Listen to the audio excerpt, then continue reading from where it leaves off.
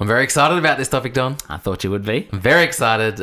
Topic is, why are some people attracted to prisoners, people on death row, serial killers? Yeah. They're sending them letters. They're wanting to date them. They're trying to form a relationship with them from the outside in.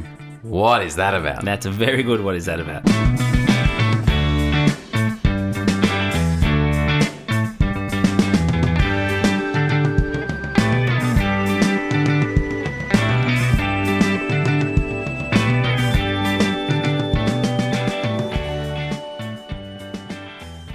For the first, I don't know, quarter of a century of my life, Yeah. I couldn't get a crumb with the with the ladies. Yeah. Could not get a Well, crumb. let's rewind. You have always been very popular with the elderly ladies. The Golden Girls love me. Now you worked in a bookshop, and I think you were up on a ladder. Was there a ladder involved in it? I was bending over Yeah. to retrieve some books from a box. And what happened? I got pinched on the bottom. Pinched on the bottom. That is like one example of about 20 when women, usually in the 50, 60 bracket, Yeah. take a real shining to me. Nah, yeah, I'm not that lucky, but I used to work in an aged care home, and I was a sweet piece of honey for them. They were, if you're over 90 and demented, they'd come in and go, "Oh, cool." It was really inappropriate and uncomfortable, but I had the market sewn up. I was like, my face is up here. It's up here. I'm the best looking guy in this place. I was I'm killing it. which was pretty sad. But Anyway, so I could not get a crumb. Meanwhile, there are people in prison who have murdered people, who have done the most horrendous things, who have women throwing themselves at them. yeah, Sending them letters, trying to visit them, conjugal visits as well. yes, And I was getting nothing. That is taking treat 'em mean, keep 'em keen to a whole new level. it sure is. So that's what we're going to look into today. Why are some people wanting to date and be in relationships with really bad prisoners? Now, look, this episode is about serial killers, and whenever I'm watching something, like a prison show, I went through a phase of watching a lot of prison shows. I always had to imagine myself in jail and sort of think about how would little Donnie go in prison. And I think I could handle myself. How do you reckon you'd go in prison? I would not last 7 seconds. Yeah, I wouldn't either. Oh my goodness. Probably 8 seconds. That'd be. My entire goal in life is to just not go to prison. Yeah. I'm petrified of the idea.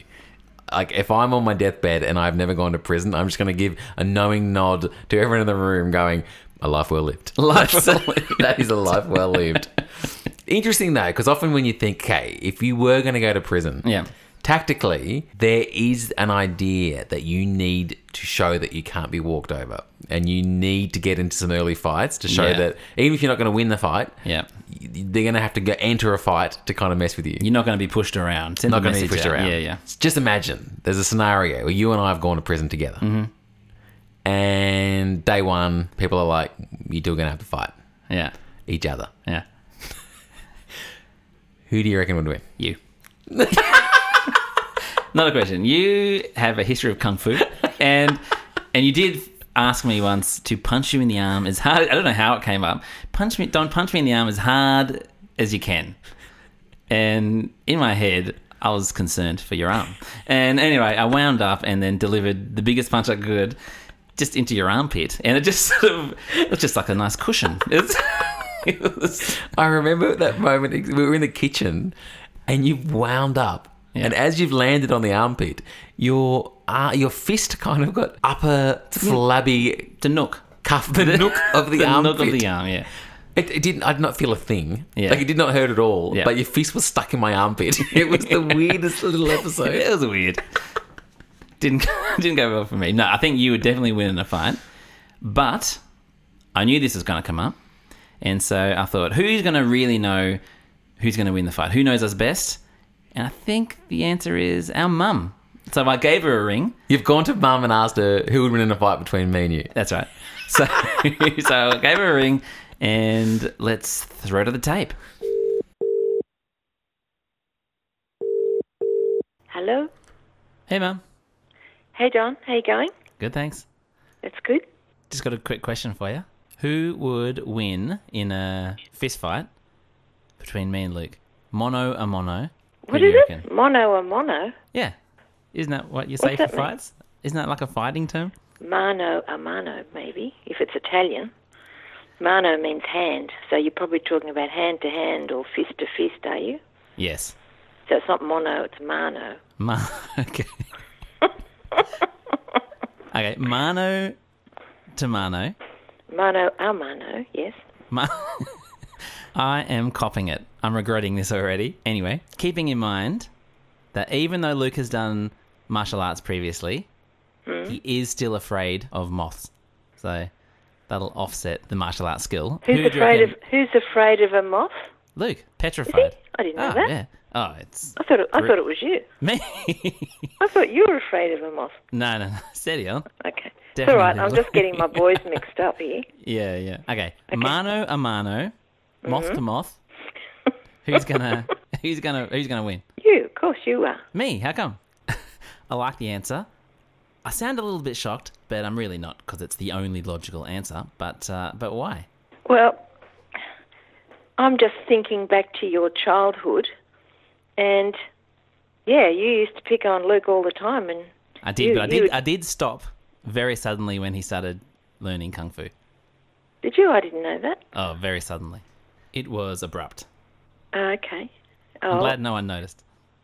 no, nobody noticed. I certainly didn't notice. All right, thanks for that, Mum. Very productive. I appreciate it. Cool. See you later. All right, no worries. Okay. See you, Don. See you, Bye. Mum. Bye. The proof is in the pudding, my friend.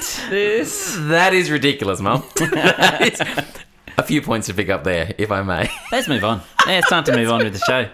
I love Decisions that. in. Mum's gone back to when you were a small child and Luke wasn't even a smaller child. We used to pick on him. Yeah. And that's where she's directed her attention. She's forgotten 10 years of Kung Fu. I do like, though, how smashed you were getting in the first half of that phone I call. copped it with the mano a mano. And just to defend myself on the moth thing, Yeah. they are very powdery. They are powdery. They're very powdery. You don't know where that powder's come from. You don't. It's true. I don't want to touch a powdery moth. Yeah. They're not. They're not. I'm not a fan of moths, but I force myself to be good with moths just to differentiate myself from you. It's like, Do you touch them with a bare hand? I try not to. Yeah, I try not to. Yeah. I get as much toilet paper as Too possible. powdery. It's too. Anyway, let's move on. Okay.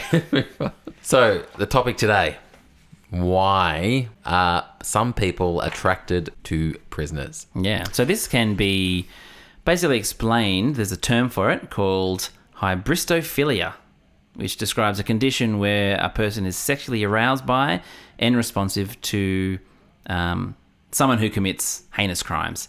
It's also called the Bonnie and Clyde syndrome.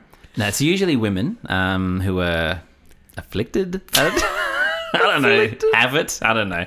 It's usually women, and there's actually an acronym, SKGs, serial killer groupies. They've actually got an acronym. Really? Yeah. Oh, And the more heinous the crime, the more likely an inmate is to receive fan mail that from is people. so much going on there, So isn't there? weird. A psychologist would have an absolute field day. I think because it's kind of, I reckon there's different degrees of it. Like, it's not uncommon for people who work in prisons Yeah. to fall into relationships with the prisoners. That's kind of like at one end of the continuum. Yeah. And then you've got, there's a lot of pen pal organizations where you write letters to prisoners Yeah. and it kind of a relationship emerges out of the pen pal thing.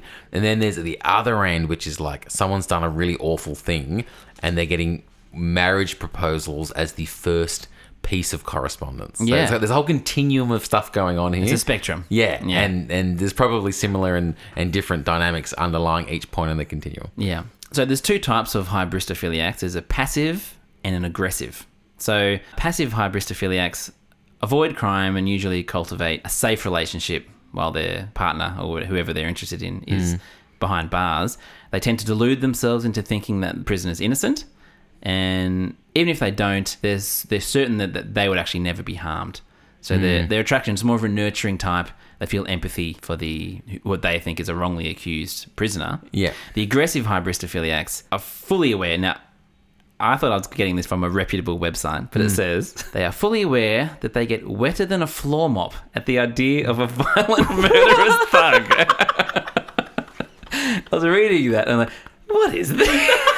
Wetter than a floor mop. I've never heard that turn of phrase. I've never heard that. And so anyway, I thought I'd keep it in. It's the guy sitting in his office writing, quite a technical bit about a sexual paraphilia, and he's just gone a little creative turn of phrase. Yeah. Wetter than a floor mop. And they're often complicit in their lovers' crimes and will even help them hide bodies or destroy evidence.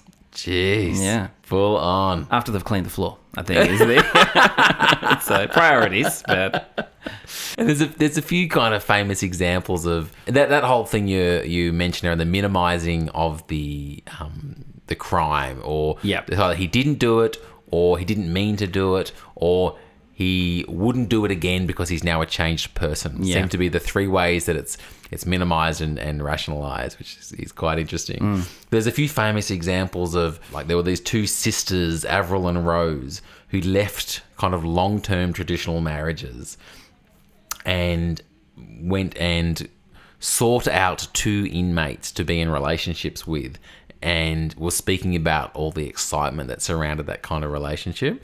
And all their friends were kind of saying, are you out of your mind? Like, this is a really dangerous thing you're doing. And they were using all of those minimizing kind of strategies. The two guys got out of prison. In the first week of them being released from prison, Avril was killed by the prisoner, and Rose had her ear cut off and teeth pulled out. Gee. And he was attempting to murder her in the first week of release after being in this big romantic love affair in prison. Gee, that's interesting. That's really fun. And disturbing. Yeah. Very disturbing. That's very much in the psychological disorder category. Yeah, very much so.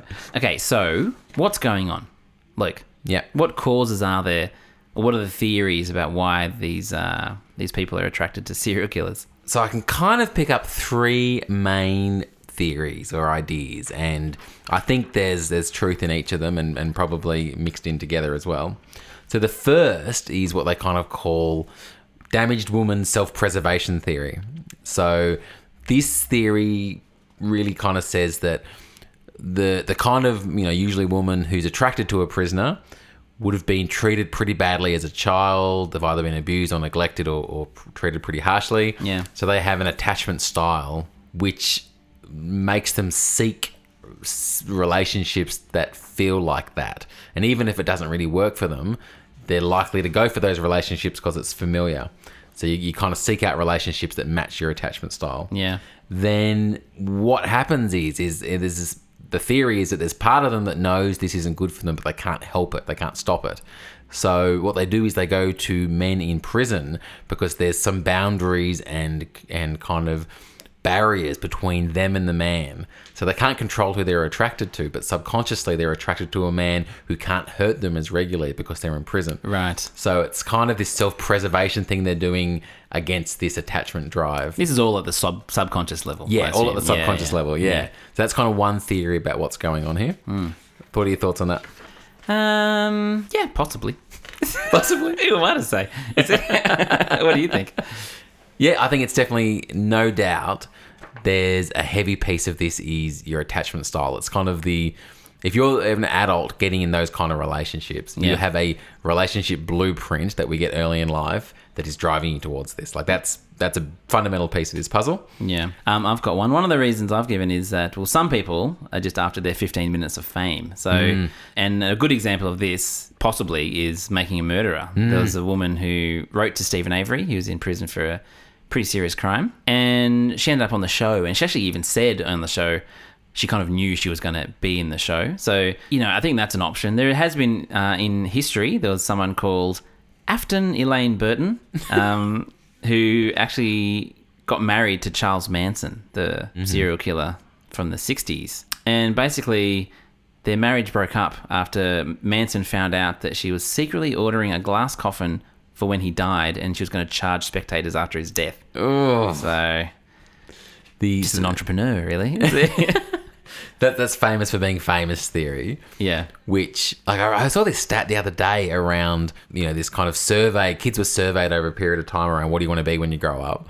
And over time, the proportion of kids that answer, I want to be famous. Yeah. Without actually naming a profession or an occupation is increasing rapidly. So there's something... It's got to be, it's the social media, YouTube stars, all these things. It's kind of... They probably always said it, but now it's almost achievable. You don't need that much to get famous anymore. Yeah. You kind of just need to do something outrageous or eccentric. Yeah. And like the idea of, you can write a blog or have a social media account, and if that's not getting you the attention you need, you can escalate your behavior. Yeah. And dating a really famous serial killer is actually a pretty effective way to become famous. That'll do it. Yeah, it's an effective strategy. Another theory is what they call kind of emotional intensity theory.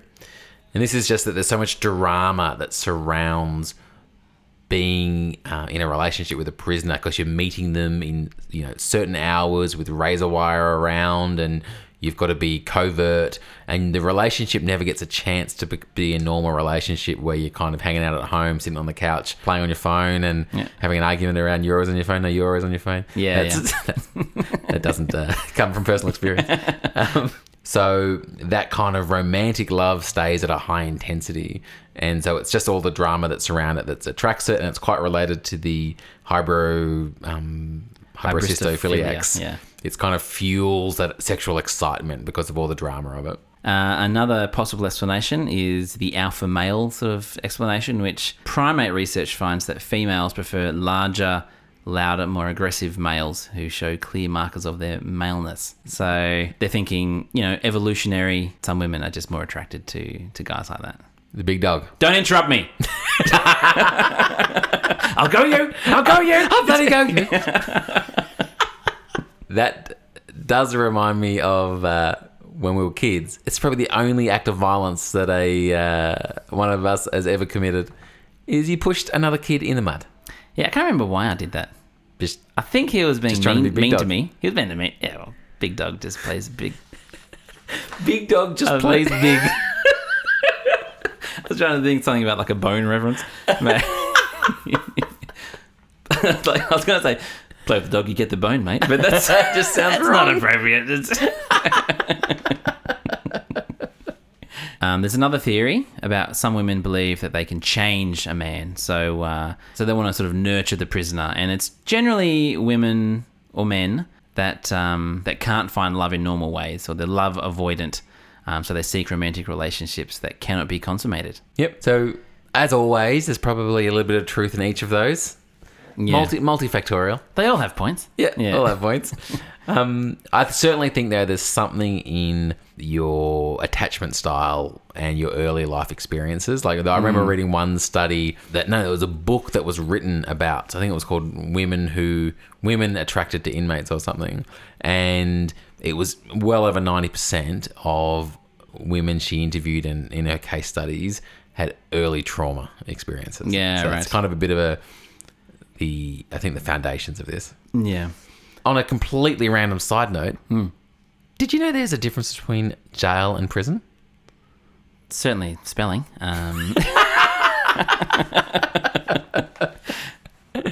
In Australia? Yeah. Well, that was not a confident yeah. I'm going to have a guess. That was not a confident yeah at all. I'm going to have a guess. Jail is once you've been convicted, and prison, or vice versa. Or prison is when you are being held but not convicted of something. You're close on the flip side. Yeah. So jails are kind of when an inmate is held when they're awaiting a trial. Right. Or it could be for a short sentence. Yeah. Prisons are more the long-term stuff that we're familiar with. Right. But to be fair, I don't know where I got that reference from. It could be Australia, could be England, could be America, could be Yemen. I don't know. It could be Yemen. I don't know what I'm Number talking about. Number 45 in Yemen. Yeah, so in short, I don't know what I'm talking about. That is the jail / prison, two very different things. Yeah. Facts that I've got tonight. Yeah, right. You got anything more? Not really. I think the moral to the story is that I think if you've been listening to this episode and you're wetter than a floor mop, you can head over to meetaprisoner.com, inmatesforyou.com, or gayprisoners.com. Just some. Are they sponsors of the show now? I think so, bro. I'm never going to use a floor mop in the same way again. No, I can't. I don't think I can ever use a floor mop again. Was it pre-ring or post-ring? That's... Sounds really, really wrong. I meant, ring out the mop. If everyone could see the hand gestures you're currently doing at the moment in explaining that. So, yeah, that is a little bit of a dance through why some people are attracted to prisoners. And I would definitely beat Don in a fight. Just for the record. Mum disagrees. Anyway, I'll see you next time. See ya.